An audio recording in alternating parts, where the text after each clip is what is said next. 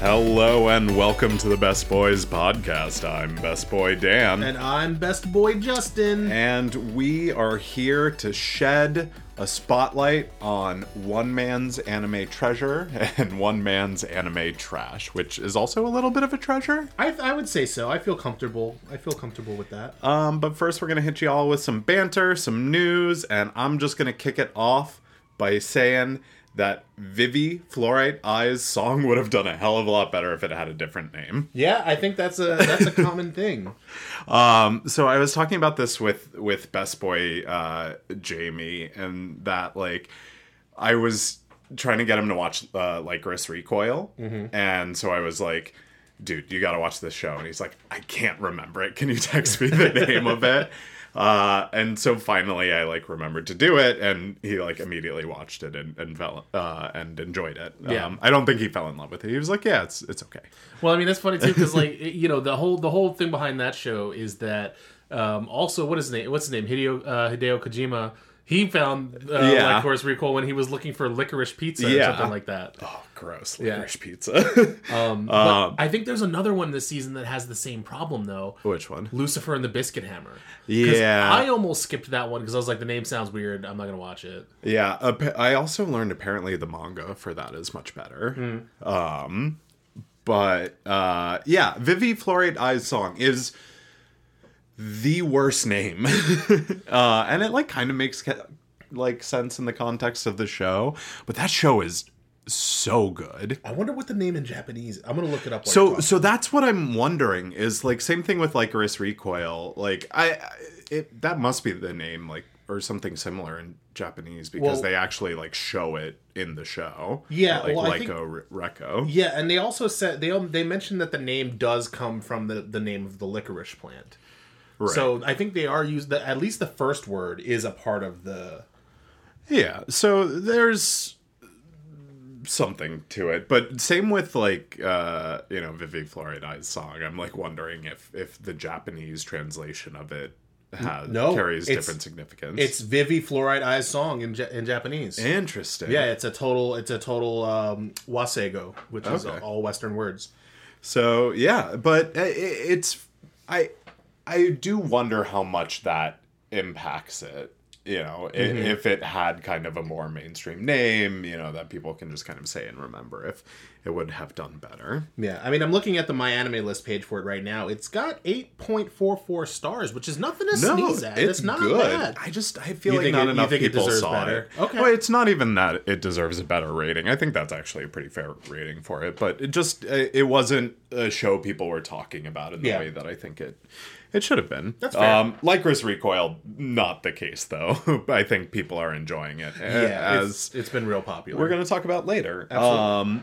But yeah, the next things I want to talk about are not anime related, but I think if you're kind of in this sphere, both of these properties are very much worth checking out. The first thing is Everything Everywhere All at Once, which is a martial arts film / multiverse film / family drama comedy masterpiece.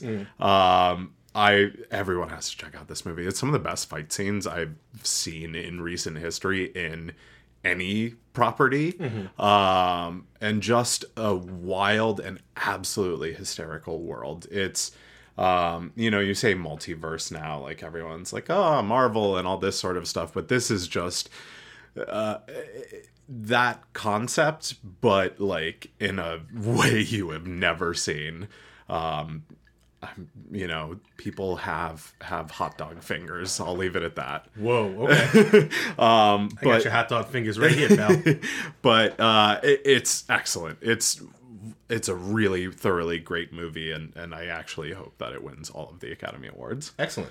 And then The Sandman, which Best Person Cat and I are about halfway through, which is on Netflix, based off Neil Gaiman comic, is really amazing. So I think this is kind of some of the best that America has to put up in kind of the comic book story space. This is a really interesting story, really beautiful world, and really well done. I have to hand it to Netflix. Like, this is a good adaptation. So if One Piece could be half of what this is, we'll be in a good place. I mean, I haven't watched the show yet, but I have seen Neil Gaiman on Twitter, which has been great because, like, all of these fucking weird, gross nerds have been like, "Oh, they ruined they ruined it, they messed it up," and then he's out there like, "Nope, it's perfect. Yeah, it's exactly what I wanted. So and I don't care if you don't like it." He is a co-writer and showrunner on it, which is great. And he said that this is his most favorite adaptation that has been made of one of his works. Yeah, so. like Neil Gaiman is in the Menchies of people with like 23 followers who are tweeting bullshit about. Well, so there's a lot of like drama because they did a lot of like gender and race and sexuality swaps of characters, but I think they handled it in pretty much the best way you can, which is they looked at the character, they said, hey, is this person's sex, sexuality, race, religion, whatever, core to their character? No, let's, find the best actor who can play this part, but cast it, with a blind eye, like, right.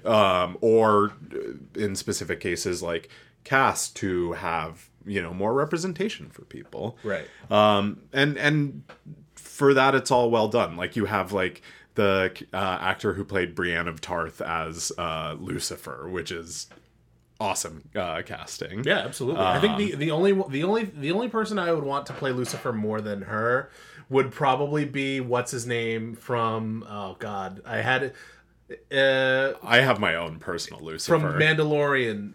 Oh, what's Pedro his name? Pascal? No. Oh, Giancarlo Esposito. Yes, Giancarlo Esposito. He would be a good Satan. Yeah, I just saw he's going to be in something that I was like, that's a weird casting. I forgot. But anyway, I also really like the guy who played Satan in Constantine. Oh, yes. Yeah. He was really good. I also like that at the same time as he did that, he was also in like Volkswagen commercials. So I was like, man, Satan's selling Volkswagen. Getting around. Well, hey, look, Matthew McConaughey is selling Lincolns, so... Yes, draw your own parallels between Satan and Matthew McConaughey, I guess. All right. And then to wrap up my banter section, Yes, I have an update on The Pact.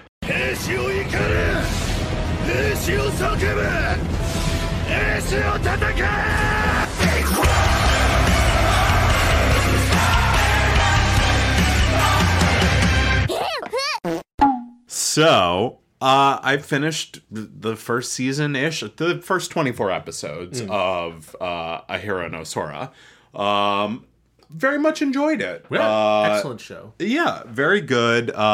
Very bog standard sports anime in a lot of ways, but told in a good way. I like the kind of, delinquent angle of it. I think all the characters are really interesting. The main character is like such a shonen sports pro tag. It's like not even funny, but I kind of love it. And it scratches all of the itches that I wanted from a sports anime. So I will say, good choice. How much better than Kuroko no Basketball is it? God, so much better.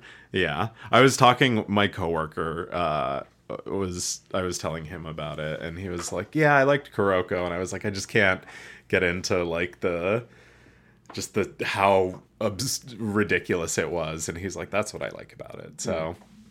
I like that sometimes in sports anime, but this one was much better. Fair. Yeah. But yeah, and I'm actually going to continue watching it. I want to see how the rest of it turns out, because it's just getting to like the beginning of the like first tournament. So yeah, that first tournament's going to be interesting too. Yeah, I'm excited. So I will continue watching that, and I thought about doing the like spinning the wheel and all that sort of stuff, but there's actually a show that I've really been wanting you to watch. Really? You're just gonna give me another one? I've been give coming you up with all these fucking games for you to play, and you're just like, no, watch this show. Come on, man. It's build a wheel, fill a bunch of balloons with confetti or something. Next time, but.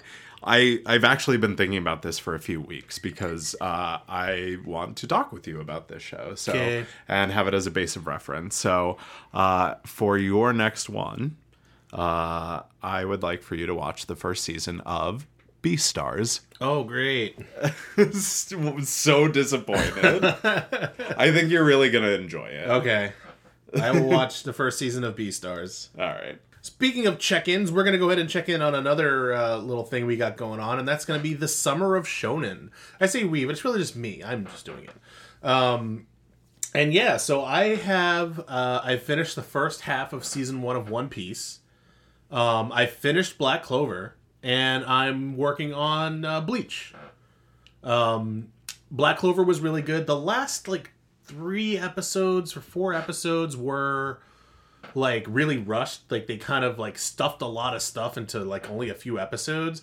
But hopefully the pacing gets better once it comes back. Hopefully, fingers crossed, because they left it on one of those enormous cliffhangers. But having started up Bleach, I started from season 6 because that's the last season that I hadn't finished yet. And I just started from the beginning because I didn't really remember a whole lot of stuff.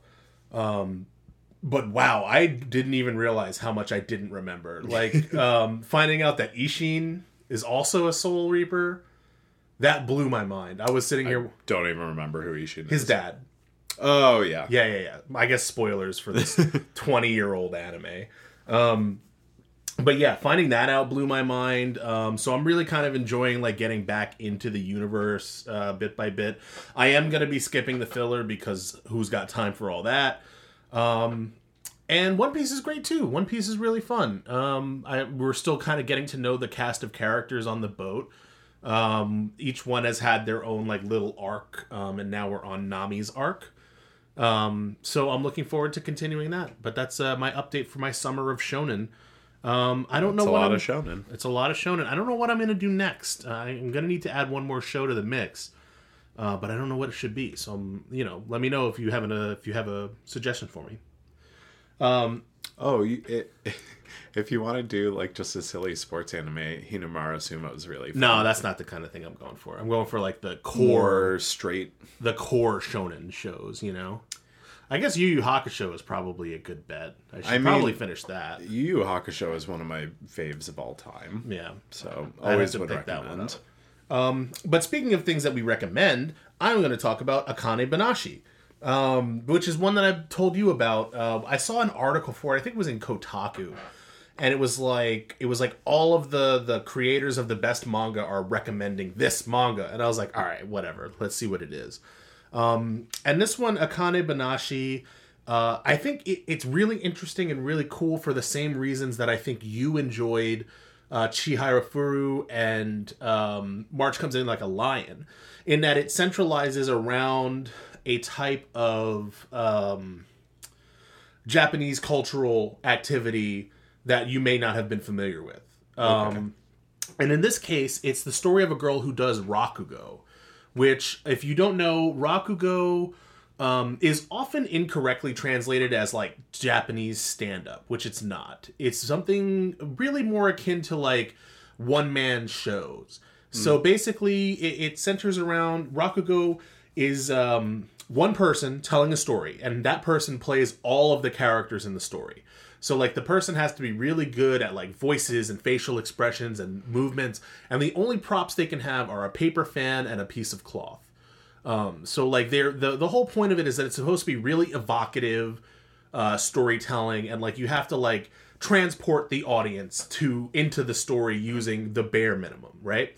And this story centers around a girl whose father was in school, a Rakugo school, and under mysterious circumstances got expelled, and she wants to get revenge for that. So she starts training in Rakugo. as like a teenager. Like she's like a senior in high school. She's getting ready to graduate, but I think it's really good. We're just entering in the middle of a tournament arc right now. There are 25 chapters of it out in English currently. It's being released on Manga Plus and also Shonen Plus. I'm trying to imagine a Rakugo tournament. Yeah, it's really interesting. I don't want to give too much away because I do think you should actually read it. I think you would really enjoy it. Yeah, and speaking of Manga Plus, I wanted to also talk about some of the shortcomings that I've noticed because they have become apparent with this particular one that I've been reading. Like I said, there are 25 chapters that are out right now, but it has that same conceit where you can read the first 3 chapters and the most recent 3 chapters. Now, they did add a new thing where you can read the chapters in between, but only once, and then you can't read them anymore. You have to go over to Jump Plus, right? But the system that they use for that is not the greatest. So once you start reading it, you cannot stop. If you lose your place, if you back out, if you get interrupted while loading, it's done. It's gone. You can't ever read it again. So I think if they're gonna have a system like this, it has to be more user friendly. It's a tricky system to maintain. Yeah, because what happened to me was I was reading a chapter, and usually all my chapter, once I start reading it, all of the chapters load for me at once, right? But I was in the subway, and I thought all of the chapters in this one loaded because I loaded it, I opened it up well before I got on the train, but it didn't. Only half of them did, and I lost my spot, and I couldn't read the chapter again, so I had to go and find it elsewhere, read it there, and then come back to the app. So I think if the app saved your place, if you had a way for it to save your place and once you're actually done reading it, then make it off limits, I would be okay with it.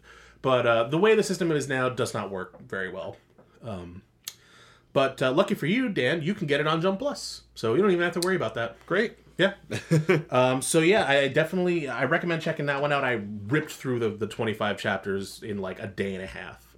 It's nice. That good. And next up, I would like to talk about Parallel World Pharmacy. But guess what, Dan? We can't. Okay. I can't talk about Parallel World Pharmacy, and that's because I have to go on a rant. Okay. Go for it. Now everybody strap in for me on my soapbox because I'm sick and goddamn tired of all these fucking harem shows with no goddamn story, just piggybacking off each other. And you know what? I had a mental breakdown at work because Dan sent me a news article for fucking harem camp. Where are we? We're just having harems everywhere now. We're having harem camp. It's going to be harem bus stop, harem in the driveway, harem at the supermarket. It's every freaking season. There's 3 or 4 new stupid harem shows that have no storyline. And it's just hey, what if you had a bunch of hot girls at camp? And I'm so fucking tired of it, dude. It's so vapid and devoid of any kind of. This is just the beginning. God. It's so bad. I just saw another one today. It was some stupid it was a dog. It's what if you're a dog and you had a harem? And it's come on, man.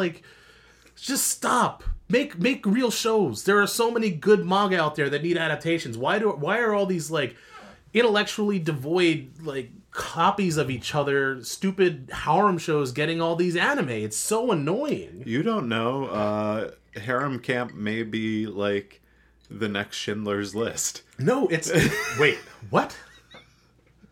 Just critically acclaimed. Moving on from that. No, I looked at some reviews of it. It's literally just, hey, what if Yuru Camp was horny? Oh. Yeah. Interesting. Yeah. So that's my rant. I had the fuse in my brain melted when I saw that fucking story, and I went into the doc and I literally crossed out Parallel World Pharmacy because I want you to know I want to talk about Parallel World Pharmacy. It's a good show. It deserves to be talked about, but instead we're talking about this. So thank you for that. You're welcome. Yeah. Anyway, what do you want to rant about? Let us know. Hit us up on Twitter and Instagram at bestboys_pod. Or you can send us an email at thebestboyspod@gmail.com. Listen up, best buds. We gotta talk. Okay? We have to talk. We need you to rate and review us in Apple Podcasts because it would help us out a lot. We really appreciate it. We love making the show for you, and we hope you enjoy it as much as we love making it. But, we haven't had a review there in over a year. I looked the other day, and I was like, the other day, and I think it would really help us out with the algorithm, and the offer is still open. If you leave us a review, you let me know what anime you want me to watch 3 episodes of, and I'll do a little review in our banter section for you. Let you know what we think, or what I think. Maybe Dan won't do it. He doesn't have to. I'm the only one who has to do it. We'll see. If it's a good anime, I'll watch it. Yeah, if it's a bad anime, I'll still watch it. But yeah, Best Buds, that would really help us out. We'd really appreciate it. With that being said, it's time for us to check in with Studio WEEB for some anime news. That's right, Best Buds. And I'm going to kick it off with some bomb news. Trigger is making a new anime. Hell yeah. And it's called Delicious in Dungeon. Ryoko Kui's Delicious in Dungeon manga is getting a television anime by Studio Trigger. And here is the synopsis. What do you get when you cross dungeon adventures and food manga? You get Delicious in Dungeon, where we find our troupe of adventurers on a mission to save their lost team member while figuring out how to survive on the food the dungeon provides.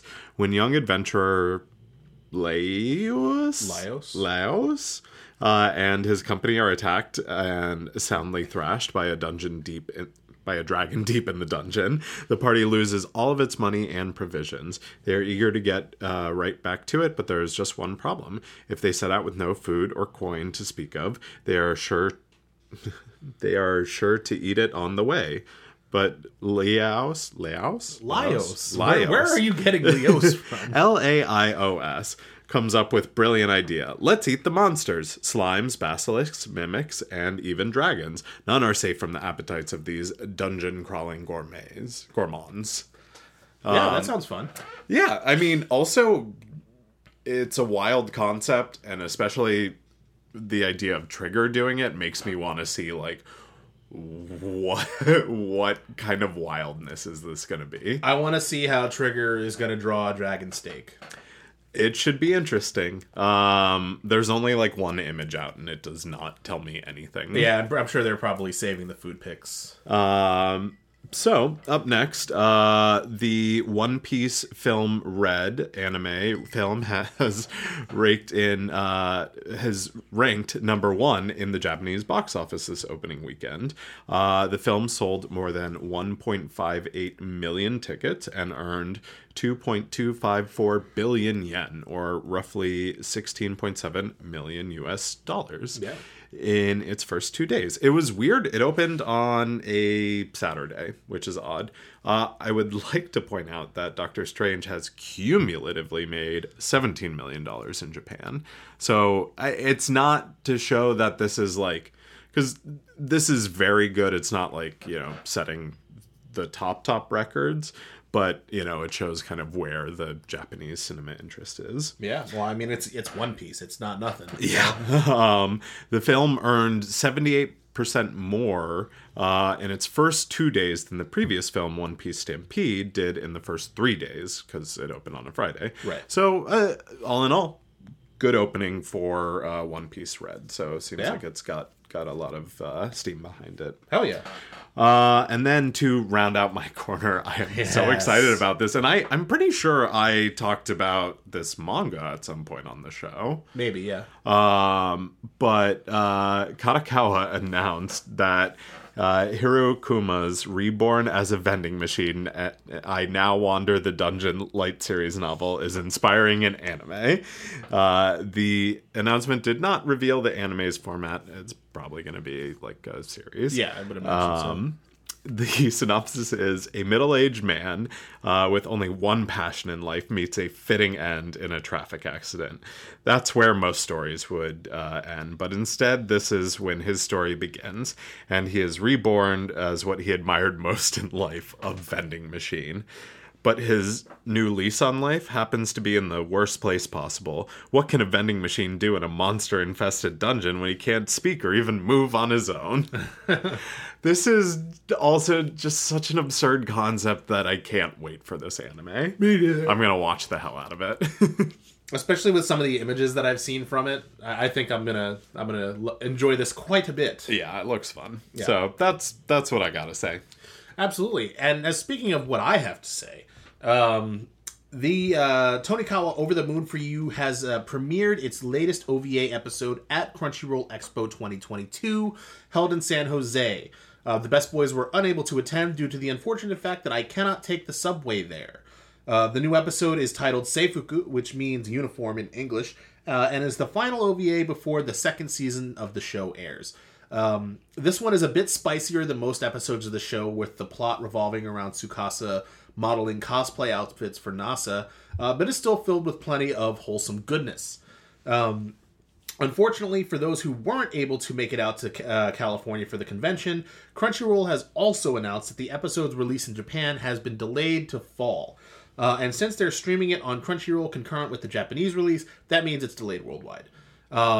There's been no word on what's causing the delay, so we'll just have to wait until the leaves start falling. Which, this is weird to me. Like, it's being delayed, but it's obviously complete. Which tells me that there's something took its spot on the network time slot. That's the only excuse that could be, because the episode is complete. They screened it. So I don't know. It's kind of a bummer, but I'll be looking forward to it. Yeah. More breaking news from Crunchyroll Expo. Tower of God has announced a second season. A brief synopsis for those of you who missed it or just haven't thought about it in a while. There is a tower that summons chosen people called regulars with the promise of granting their deepest desires, whether it be wealth, fame, authority, or something that surpasses them all. Everything awaits those who reach the top.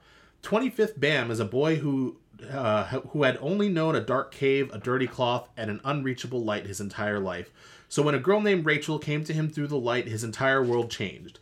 Becoming close friends with Rachel, he learned various things about the outside world from her, but when Rachel says she must leave him to climb the tower, his world shatters around him. Vowing to follow after her no matter what it takes, he sets his sight on the tower and a miracle occurs. Thus begins the journey of Bam, a young boy who was not chosen by the tower, but opened its gates by himself. They call his kind irregulars, beings who that have shaken the very foundation of the tower each time they set foot in it.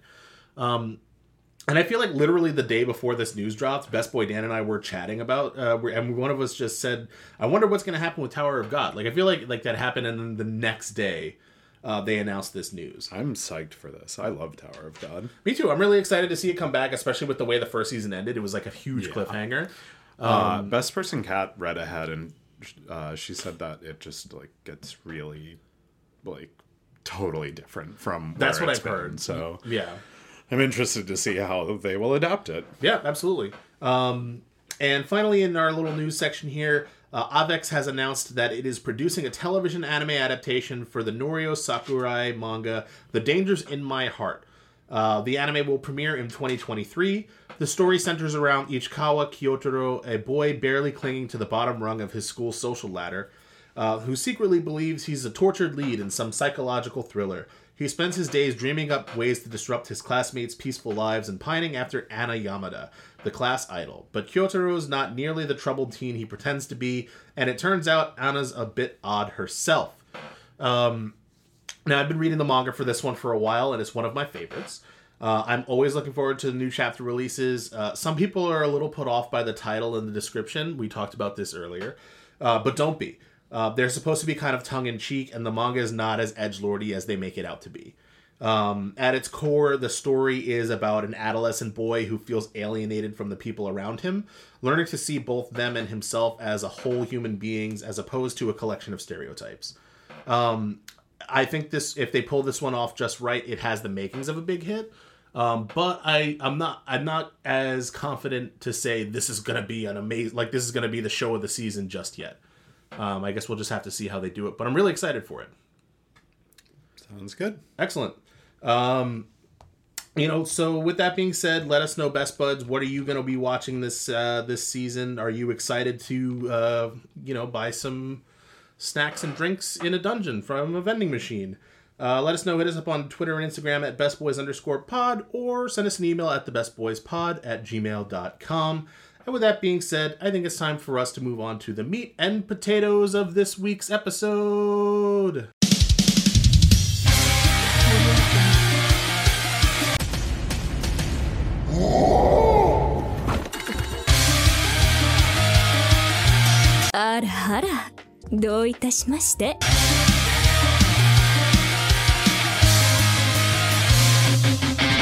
Alright, Best Buds, so what we've got for you this week is a little bit of a seasonal spotlight.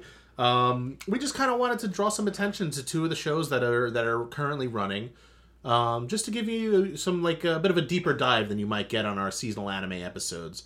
And this week, I guess our theme is trash and treasures. Yeah. I think it's, Lycoris Recoil is kind of a known quantity of, like, this is a good show. Yeah. Like, it's at the top of the popularity list. And it's great. And we want to talk about it and kind of give it its spotlight if you're not already watching it. Because we think it's definitely worth checking out. And that's kind of like the obvious, like, hey, you should be checking this out. Yeah. And then the other show we are going to talk about is Vermeil Gold. Yes. And it is, for me, it's going to open up a larger conversation about, like, how much trash can you take to get to a good show? Because it is a good show. I think it is too. But it is also definitely trash. Yeah. Like, firmly in the trash, like, can. Absolutely. But I think it deserves a conversation. So, and I have so much to say about it. Like Lycoris Recoil, great show, but Vermeil Gold, I could write essays about. Absolutely. But yeah, we're going to dive right into it. And since we have Lycoris Recoil is already kind of a known quantity, let's go ahead and start with that one. Just a refresher, it comes to us from A1 Pictures and is streaming every Saturday on Crunchyroll. The synopsis is, the number of terrorist acts in Japan has never been lower, thanks to the efforts of a syndicate called Direct Action. The organization raises orphaned girls as... What? Direct Attack. Oh, Direct Attack. What did I say? Direct Action. Oh, that's a better name. The organization raises orphaned girls as killers to carry out assassinations under their Lycoris program. I'm not actually sure which one is right. Takina Inoue is an exceptional Lycoris with a strong sense of purpose and a penchant for perfection. Unfortunately, a hostage situation tests her patience, and the resulting act of insubordination leads her to transfer out of DA. Not thrilled about losing the only place she belonged to, she reluctantly arrives at her new base of operations, Lyco Reco, a cafe in disguise. Takina's new partner, however, turns out to be quite different from what she imagined. Despite being the famed Lycoris prodigy, Chisato Nishikigi appears almost unconcerned with her duties. She drags Takina along in all kinds of odd jobs under the simple explanation of helping people in need. Takina is more puzzled when Chisato takes down a group of armed assailants without killing any of them. Feeling like a fish out of water, Takina itches to get reinstated into DA, but Chisato is determined to prove to her that there is more to life than just taking them. Yeah, this is an excellent show. The OP is Alive by Clary S. And I think it's good. I like it. I don't know if it's like, it's not like in my top 10 or anything like that, but it's enjoyable and it serves the purpose. Yeah, I like that the visuals kind of showcase the various facets of the main characters. So you you have Chisato being like kind of carefree and silly, and then you also have her like being all serious and, I really like the moment at the end where they kick each other in the butt. Yes. Just because that moment feels so real to me, because I have definitely had that moment with friends where like one of you like kicks the other person and the other one kicks like twice as hard. Like that's just such a real moment and I love it. Yeah.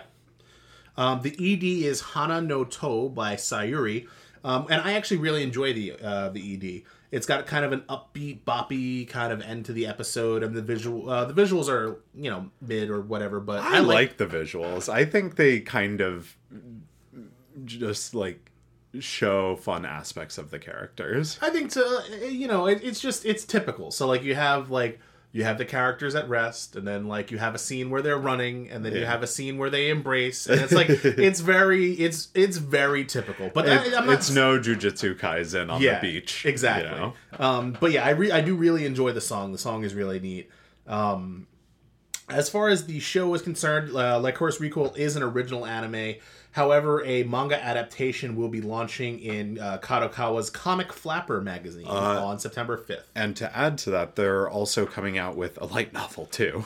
Really? Yeah. They're doing it all backwards. Yes, which I actually think comes out after the manga, too. So it's like so really weird. Backwards. But yeah, it makes sense. I'm actually kind of really excited that it's an original property because I have no idea where it's like going to end up. Yeah. The thing I really like about it is that it very subtly kind of blows up the world into larger and larger, you know, bits, while still telling such an incredibly grounded story. Yeah. So it's kind of this is, I think, kind of a top-notch example of, you know, what people can do when they, you know, make an original creation. Yeah. What's interesting, too, is this comes from the creator of Bento, which I told Best Boy Justin about for the first time, which I don't know how has never crossed your I had never heard before. Of it. I was going to watch it, but then I just ended up not having the time. Technically, that's shonen. Yeah. If you needed a shonen. It's only 12 episodes. Yeah, that show is about women... and I guess men too, but like scantily clad women in panty shots fighting over like delicious grocery items. Yeah. What more could you want? But yeah, I think the best way to sum it up is this show is John Wick with schoolgirls. Yeah, absolutely. And I feel like the way I feel about that explanation is it simultaneously sums up the show perfectly and also not at all. Yeah. You know, it's like one of those kind of deals. At its core, the show is kind of a suspense thriller. It's got healthy doses of action and mystery. It's also got just enough of a girl-on-girl subplot for me to reactivate Yuri Watch 2022. So keep an eye out for updates on that front. I will be letting you know. What I find interesting, though, is it definitely has a slice of life element to Absolutely. it, right? Yeah. Like, it has that, you know, they have their action scenes, they have their, like, bigger, larger mystery going on. They have their like hacker scenes, and then they just have them like being two normal teenage girls. Yeah. And I think that's one of the things I really like about the show is that it manages to balance all of those different facets really well. And it does all of them individually really well too. Yeah. So like on their own merits, they're all really good, and the way they fit within the show works out really good. Mm-hmm. And I think it's proportioned out just enough that it keeps the show engaging and interesting without ever getting too boring or too heavy or too action, packed. There's always a relief valve for any number of those kind of sensations. And I think that is definitely the mark of really good show writing. And even just within each episode, I've noticed this, they do that really well. There's not an episode that doesn't have an action scene in it, and also doesn't have just like a slice of life scene in it. Yeah, and I think one of the perfect episodes to talk about that is the Pantsu episode. And in my opinion, it's probably the funniest single episode of any anime we've had so far this season. I think it's episode 4, if I'm remembering correctly. Yes.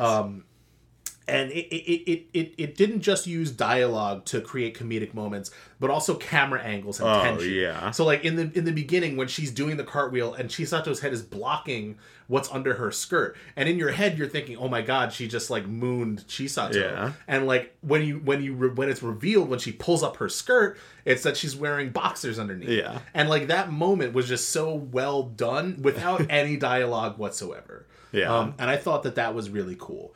But it also kind of contrasts with this high stakes mystery action story that even in this scene, which is literally this episode, which literally centers around them going shopping for panties, the background still moves. The story is still going, and you still see facets of it, and like it still feels they real. walk by a train station that has like a terrorist attack that is like intricate to the plot. Yeah. And like all of that happens during this fun, happy little like comedy sequence. And I think that's a really good encapsulation of like the way that this show is balanced out perfectly. Mm-hmm. Yeah. And just like the characters are really bring it all together too. The voice actor for Chisato is like definitely a candidate for best VA. Oh yeah, she's great. She's lovely. Really brings that character to life. It's one of those performances where you're like, voice acting is an art form. Oh yeah, absolutely. I think one of the other important things when we talk about this show too, because we're so quick to invoke the name of John Wick, and we're not the only ones. You know, everybody's kind of like seeing it that way. Is the gunplay. Yeah. I really enjoy the gunplay. It's dynamic. It's very exciting. And one of the things that struck me is that much like John Wick, the characters actually seem to know their way around guns in a way that feels real. And I mean, obviously there are like flashy over the top things because this is a TV anime. It's not a shooting manual.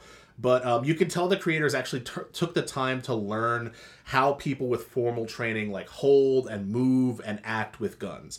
It's not like your typical action gun shooter where the guy's got like, pistols in each hand, fully extended, just busting shots out. Like it's really. I remember a scene where Chisato is kind of like in a close quarters battle. I think this is when they were fighting the guys in the car.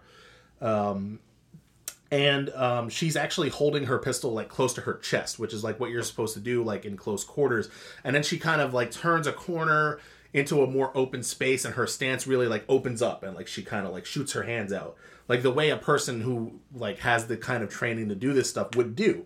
It doesn't look flashy. It doesn't look like your typical action movie stuff, but it feels real. Mm-hmm. And I think that little things like this go a long way for me with this show.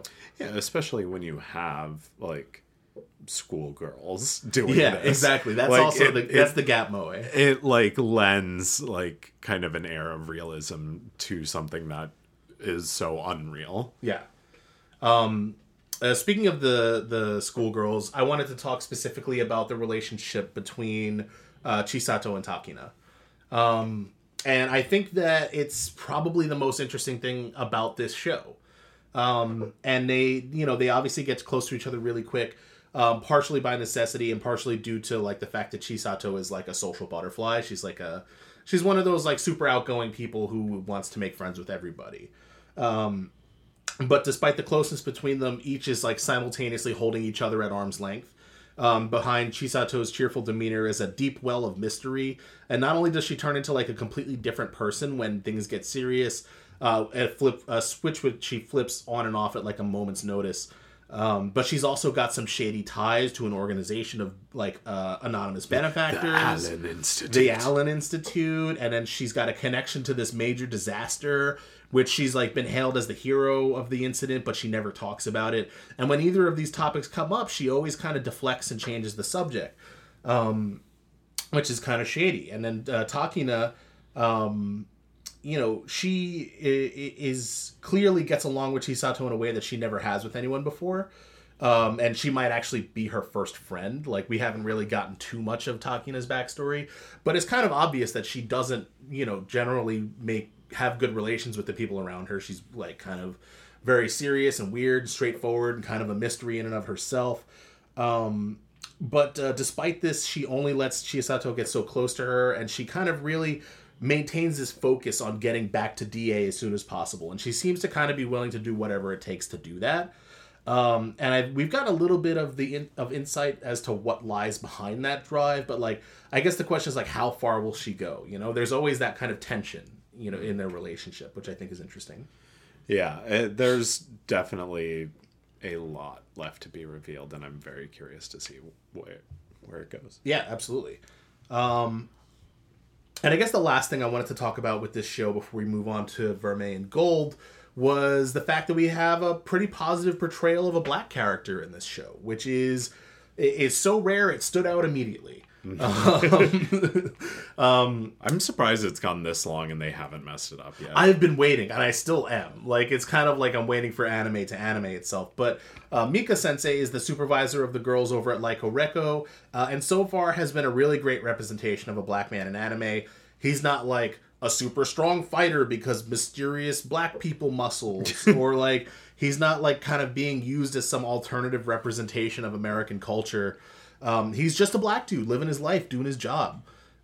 His character design is really great. He kind of has features that feel authentically black. They actually drew a black person's palms correctly, which is amazing, which they never do.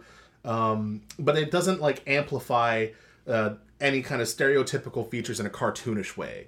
You know, you don't get those kind of like really kind of tired like huge lips and big nose like drawings. Like you don't get that with this. The character actually feels like a black person. Yeah. Even though he wears a full kimono with a haori coat, he is incidentally black. Yeah, exactly. He wears like a full kimono, like traditional Japanese clothes, but also has cornrows. And he serves as like a paternal figure for the girls at Lyco Reco. He's a really cool character. He's got his own little mysteries, and I'm really excited to see more of his stories. He probably has the biggest mysteries. I think he does, and I think it's really cool the way they kind of were like, the blonde guy. Yeah, the blonde guy. Well, I think the blonde guy really has some. There's a lot going on. Yeah, there's so much going on. I don't want to give any spoilers because I want you guys to watch this show, and this show is really great. If you're not watching it, if you watch seasonal anime and you're not watching this show, you're missing out on probably one of the bigger shows this season. Yeah. There's not a ton of like big names this season, but this is poised to be, something to be remembered. This is going to be a show that people talk about. So yeah, definitely do check it out. I highly recommend it. I can't say anything more about it than highly recommend. Please watch until it animates itself. Then we'll revisit that later. Now something that animated itself like immediately. Oh yeah, within the first 10 minutes is Vermeil Gold. Yes. Which I desperately want to call Vermeil. I know you do. I watch it happen every time. Literally every time I say it. And as soon as this episode is recorded, I will regress back to. It comes to us from Staple Entertainment, streaming Tuesdays on High Dive, where it belongs. This show is on High Dive for a reason. Alto, a student at the Royal Ortigia Magic Academy, is on the verge of failing the summoning magic class and having to repeat the year. Desperate to avoid being held back for a year, he stumbles upon a grimoire and draws a magic circle, summoning the sealed demon Vermeil and making her his familiar. She has been feared devil since ancient times and possesses a tremendous power to cause disasters. Vermeil, as a familiar, necessitates magic energy on a daily basis, which she obtains from Alto via passionate kisses. Lilia, Alto's childhood friend, grows envious of their relationship, while the students are also taken aback by the unprecedented familiar. The Royal Road fantasy of a magician on the edge of failure and a mysterious devil woman begins. Believe it. I don't know. I have so much to say and I want to get started on it, but let's hit the OP, which is... let's do the music. Abracadabu by Kaori Ishihara. Mm-hmm. It's not bad. I would say it's upper mid. Yeah. You know, it's got the kind of boppy intro with the visuals, which have plenty of shots of Vermeil's Opie, alongside all of the characters smiling, even though a lot of them never smile in the show. So that's a little off-putting. But yeah, I think it's fine. Yeah. And then the ED is Mortal with You by Millie, which you say is nothing to write home about, but I think it's gorgeous. I think it's a stock standard. The music is like just kind of breathy orchestral piece that just seems... I really like the art. It seems fine. The art is. I think the art is the best part of the ED. But yeah, it just didn't do anything for me. All right. So, but before we get into all of this, I pose a question to you, Best Boy Justin. How much trash is too much trash? So here's the thing. And we're going to talk about this as we go throughout the show. I think this is the line. This is the line. Like, you found it. I feel like we found the line. For Best Boy Justin. Yeah. My line is tragically way too far past this. I think we found the line. Like, I feel like I thought we found the line with "Do you love your mother?" and her 2 hit targets attacks, and then it went past it, and I was like, okay, not here. Yeah, that one was definitely over the line. Yeah, I'm trying to think. Yeah, what's that one show that Harem, the first Harem that came out last season? The first Harem that came out last season. With all the men who are dead. What? The big Harem show. Did I block it out of my memory? Probably. They blacked everything out. Oh, yeah. World's End Harem. I did block that out of my memory. That was definitely over the line. Thanks for bringing that back. I mean, I guess probably High School DxD is probably my line. Harem Labyrinth is way over the line. Harem Labyrinth is just bad. Yeah. It's a bad premise, and it shouldn't have made it. We definitely do have to do High School DxD for an episode of Anime Was a Mistake, because I am curious to see how far over my line it is. Because you're saying it's at your line. So I'm so curious. The thing is about that show is it's just gratuitous. So so that is an interesting contrast to this. Keijo is an interesting is a way to say that a show that hasn't crossed my line. Keijo is fun because Keijo had a lot to offer, and it was trashy, but it's trashy, but it's like it is designed to be trashy. It knows exactly what it is. That's how I feel about High School of the Dead. Okay. Is it's a great zombie I've seen anime. But it's so over the top, ecchi, but it also knows what it is in that context, and it balances the two well. Yeah. But yeah, so ultimately with this show, the funny thing is there is a good story here. Yeah, there is. It's a really interesting story. I stick by what I said in that it reminds me a lot of that one show. Oh no, I'm thinking of a different show. Never mind. But there's a really good story under here, but it's buried under a mountain of trash. Oh, it's so much trash. And so it is an interesting question, because I think everyone has that line where they're like, no, I'm out. I can't do this. And I think for most sane people, it's way before this show.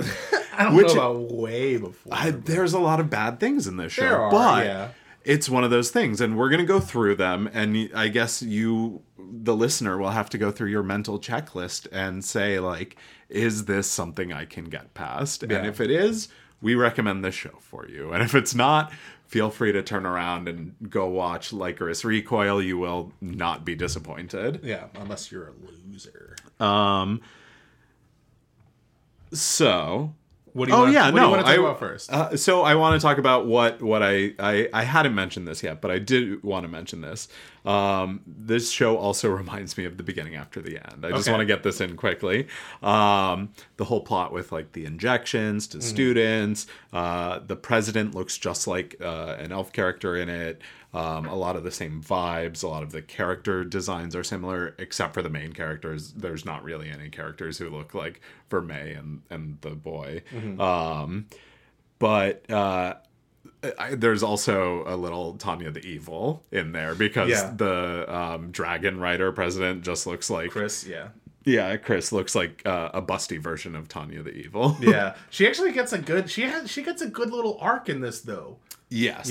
Yes. Though I have some thoughts about her character, and specifically her character design. Okay. But yeah, here's the weird thing about the show is, despite it being graphically sexual and, having this very sex-centric character, it is not overt in nudity. Yeah, the nudity factor of it is fairly mild. I don't know if I would say mild. Well, I mean, compared to to a High School DxD. What I'm saying is that there is a ton of partial nudity. There is not a lot of... There are no nipples. Yeah, there's no nipples. You don't see below the belt nudity. It's always covered by shadows, rays of light. Everything is covered, but it's not even so much rays of light. I noticed this because it's like hands covering it, or things that you're not going to take out in the Blu-ray version of it. Which to me is actually a little important, because it's not just in that one regard using nudity to sell. Definitely sex is a selling mechanism to this show. It's not the kind of show that they drew as porn and then just erased the nipples. Yes, right. It's not a show where they had to go in and black it out like they did with World's End Harem, right? This is a show that they didn't have to black out at all. They drew it as is. So I think that is an interesting thing to note. Now, that said, we're going to get to the first big hurdle of this show. Okay, all right. Let's hear it. Which is that at its core, this is a Shota show. Yes, it is. Best Boy Justin, would you care to go into what a Shota is? Yes, we can talk about Shota. We're going to talk about it very briefly because I don't have the time to really cover all the facets of it. Nor do we want to. Shota, basically, it's anime or manga that the content features young boys, generally 15 years or under, in a romantic or sexual context. The content ranges from explicitly pornographic to mildly suggestive, romantic, or in rare cases, entirely non-sexual. Obviously, Shota is a pretty controversial topic in anime. As a child of that age, cannot really consent to sexual activity. There's a lot to say on the topic. That's a job for another episode, or probably just an entirely different podcast. Because I don't watch a whole lot of Shota, despite the fact that the one Shota manga I do read is actually also has an anime out this season. But it's not. It's one of the ones where it's non-sexual. So the maid one, yeah, Maid is Mysterious. Yeah, I mean, it's just kind of one of those things that is incidentally in shows that I enjoy, but it's not something I particularly seek out. Like, I mean, I love Dragon Maid, but there's definitely a Shota, character in Dragon Maid. Is there ever? And that's like basically this character in a different world. Yeah, so that's like a thing. And to be honest, it's not a thing that I'm particularly fond of conceptually, right? Like, there's kind of this whole, mentality for like men of like, I want to be cool if like, slept with the teacher, like things like that. But like in reality, there is a big issue with age and power dynamics and consent, and the Best Boy stance is that is not good. And I mean that's kind of also a hallmark of Shota. Is that like the non-consent or dubious consent is a very common trope. So like the way it manifests in its milder forms is like with Shota and oh god, why did I just blank on her name? Lukua. Yeah. In Dragon Maid, or like the maid and the young boy in Suspicious Maid. But then it also kind of manifests itself in more overtly distressing ways, in this show. And it also, there are things out there that are much more alarming. So there are moments in the show where the main character distinctly says no, and the demon forces herself onto him. And it's played off as a joke, like, the next morning he's like, oh god, and she's like beaming with like happiness, like sort of thing. And it makes light of a real thing, a real, problematic issue that people go through. It is also a matter of culture, right? These sorts of stories are not something that we are used to in the Western culture. I'm not saying that we need to be used to them, but it is something that is more commonplace in Japan. Yeah, I suppose, and it's not just Shota. There's, other, it's got, Lolicon is also basically considered like the but she's 900 years old. Exactly. Best Boy Justin. So like these kind of things, are more commonplace in Japanese culture in a way that they are not here. I'm not saying that that's right. I'm also not criticizing the culture for that. I'm just presenting that as Yeah. The way things are. When we don't have to be happy about it, and we aren't always. Yeah, and we bring the gravity to what is being presented on screen.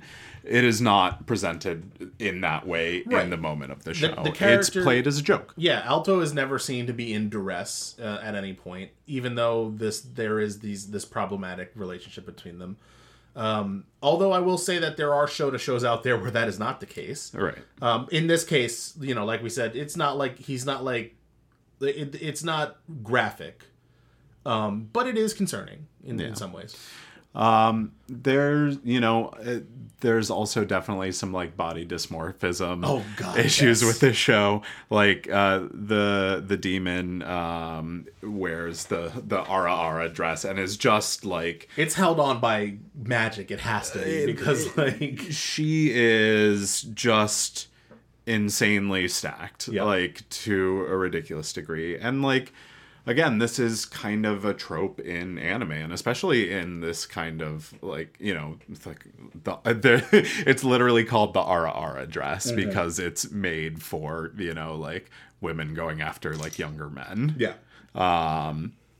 But to that note, I also want to point out that there is a weird kind of lens in which all of the characters are drawn, which is a kind of distinctly male gaze. So when I say that one girl is like busty Tanya the Evil, like in her fight, her blouse gets like blown open and like her bra starts sticking out, and like there's no need to do that other than like for the show to be like Dan, etchy. if her bra doesn't come out, how will we know she's sexy? How will we know she's taken damage? Yeah, right. Yeah, I think you're definitely right. Like, and that's not necessarily just a problem with this show. That's like a problem with a lot of shows, but it is amplified to a degree with this show. Because the show is already so horny, so all of the normal horny problems become so much more problematic. So now, I mean, is there any other like problematic things that jump out to you? I mean, from it, like we covered a lot of the big ones. There's things to be said about like contracts and all that, but like that's a whole that's magic thing. stuff. Yeah, that's I'm willing to leave that on another.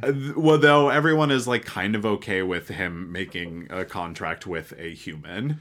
And we're bound together. that explanation kind of didn't, whatever. Yeah. Anyway, glossing over, but like.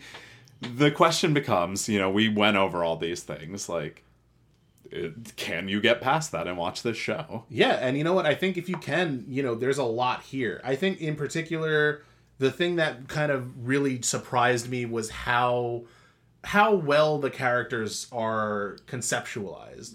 We get a good understanding of their motivations and their desires, without necessarily having to have them explain it to us, So you understand without, Verme going in depth about it, about the fact that she's just excited to be in the world again. She's so excited to eat desserts, She has very simple but also very monumental desires for someone who's been locked away for, millennia or whatever the case might be.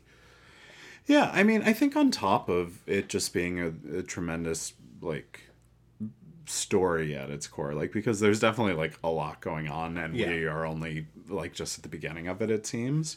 But I think in order to get past those sorts of things, you have to reckon with yourself of that, like, watching it doesn't mean you support it, right? Like, yeah, I mean, it's the same thing with like Shield Hero kind of deal, right?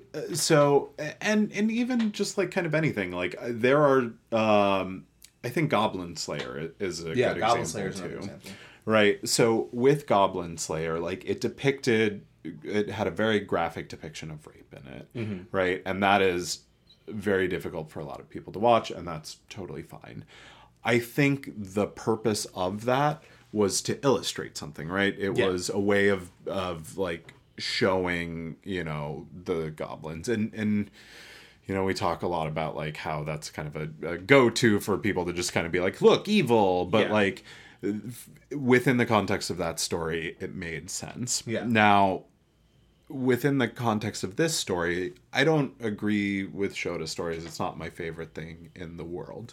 But I can appreciate it as a vessel of storytelling from Japan, right? Like, this is kind of a way that stories are told. And I like the story that's being told. So for me, I kind of don't care what vessel it comes in. I'm always for an interesting story. Yeah, I mean, I like we've talked about time and again, I enjoy character growth, and I think one of the greatest examples of that in this show was, like, you remember the scene where they're talking in the student council about what had just happened with Rex, the dinosaur guy, and the girl, the Tanya the evil girl, Chris, she like storms out and she's like almost in tears and she's really angry. And like one of the guys is like, oh, like what's the deal with her? Like, didn't she just beat that kid's ass like 2 days ago? And the other character's was like, yeah, she's rough with her toys, but she doesn't like when other people play with them. Yeah. And I'm like, okay, like that's interesting character growth. Like you see this character like alternate between caring about this guy and like, fighting with him, and then we understand why. I think that's really well done. Yeah. And for me, I think the other thing too is that this story is told through a very sexual lens. Yeah. Right? It's unavoidable. and I think that typically people get really uncomfortable around sex. And that's fine. Like, people have their own varying levels of comfort, but like, just because it is a horny show. And it is a horny show. And it is a horny show doesn't mean... Make no bones about that. It's the same. To me, it's like, I'll watch a kid's movie. I'll watch a horror movie. I'll watch a rated R movie. I'll watch a PG movie. I'll watch a, thing that are like this, that are like told through a very sexy lens and are partially to get, teenage boys excited, right? But like, there's more than one teenage Japanese boy going, man, what if I have my own sexy demon girl? Yeah, for sure. But like, if you can just like recognize like, hey, this is a overtly sexy thing, and like, maybe I'm not the target of this, like, I'm not the one who's turned on by Vermeil or whatever. Yeah. But like, I'm into the story. Yeah, I like the story a lot. I think it's got a lot going for it, and I'm gonna keep watching it. Yeah. And I think, in closing, before we kind of wrap up, I do think that's why I'm kind of glad that High Dive is taking a more like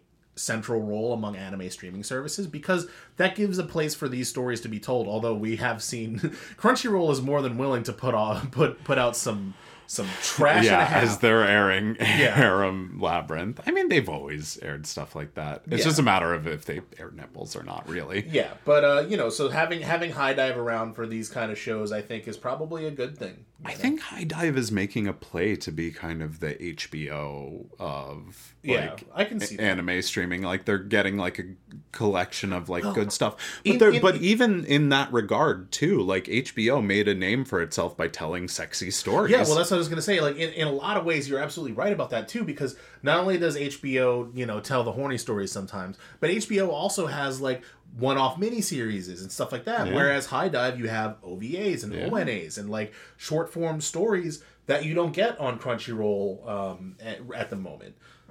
So I think you're definitely right. I think the HBO comparison is an apt one. I think that's something we're gonna have to keep an eye on. Yeah, invest in anime HBO. We don't give financial advice on this show.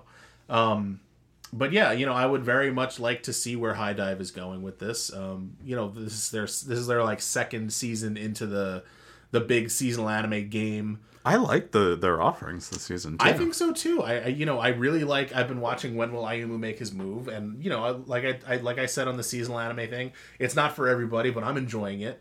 And then there's Made in Abyss, of course, as well, which I started watching. You started watching it finally? Yeah, it's good. It is good. But we're getting off topic here. We're not going to do another summer anime episode. Everyone watch Made in Abyss.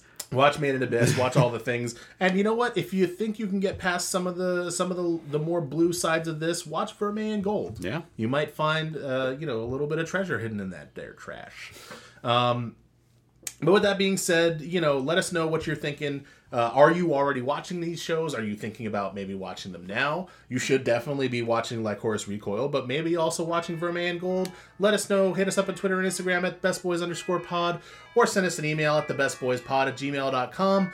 That's going to do it for this week's episode, Seasonal Spotlight, Trash and Treasure. Thanks for tuning in. We've had a lot of fun, and we hope you enjoyed. Good night, everybody. Good night.